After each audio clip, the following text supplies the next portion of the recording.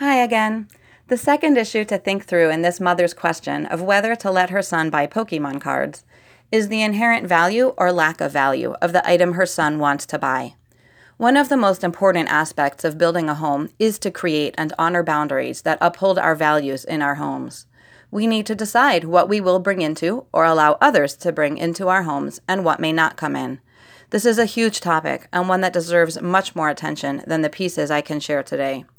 Reb Sheftel Neuberger of Ner Yisrael taught that Hinei ba'ohel, the imahos in their tents, and we in our homes, have two primary roles. One is creating an environment protected from outside influences, as when Sarah banished Yishmael. And two, infusing our homes with an internal environment of Kedusha, like we see represented with the Shechina above the Sarah's tent.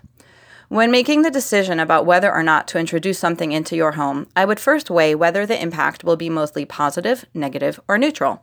Remember, this will vary between homes, even between individual children in a home, and also change over time. If you believe the impact will be positive, by all means, bring it in. I don't want to oversimplify this, as sometimes the positive impact may be subtle or even need your active involvement to create the positivity. An example of this may be reading a historical book that uses derogatory racial language. While I ordinarily would not want that language in my home, I may decide that I want an opportunity to read this book together with my child and begin a conversation about discrimination, history, or some other value that I believe is worth the exposure. If you think an item will have a negative influence in your home, keep it out, even if it makes you unpopular. Your children may tell you that everyone else is allowed to do X or read Y, and you can still stand for the values you hold dear in your family. There are books that I know some of my kids have read in other people's homes that I still won't let them bring into our home, even though they've already read them.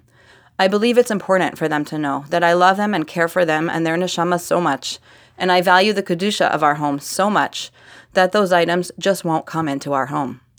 I want to mention that there are times that you can decrease negative influences and increase positive impact by your intervention.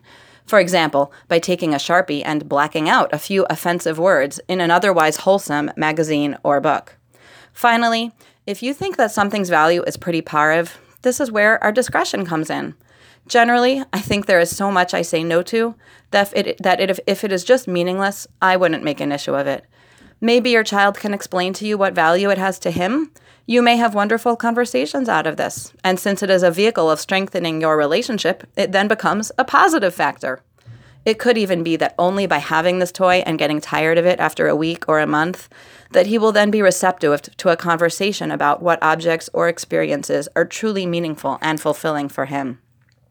Finally, if you're worried about the toy being a distraction, I believe that even though a child may have bought something with their own money, it's important to remember that we are the parents, and we can still set limits on where the toy should be kept and when it may or may not be played with.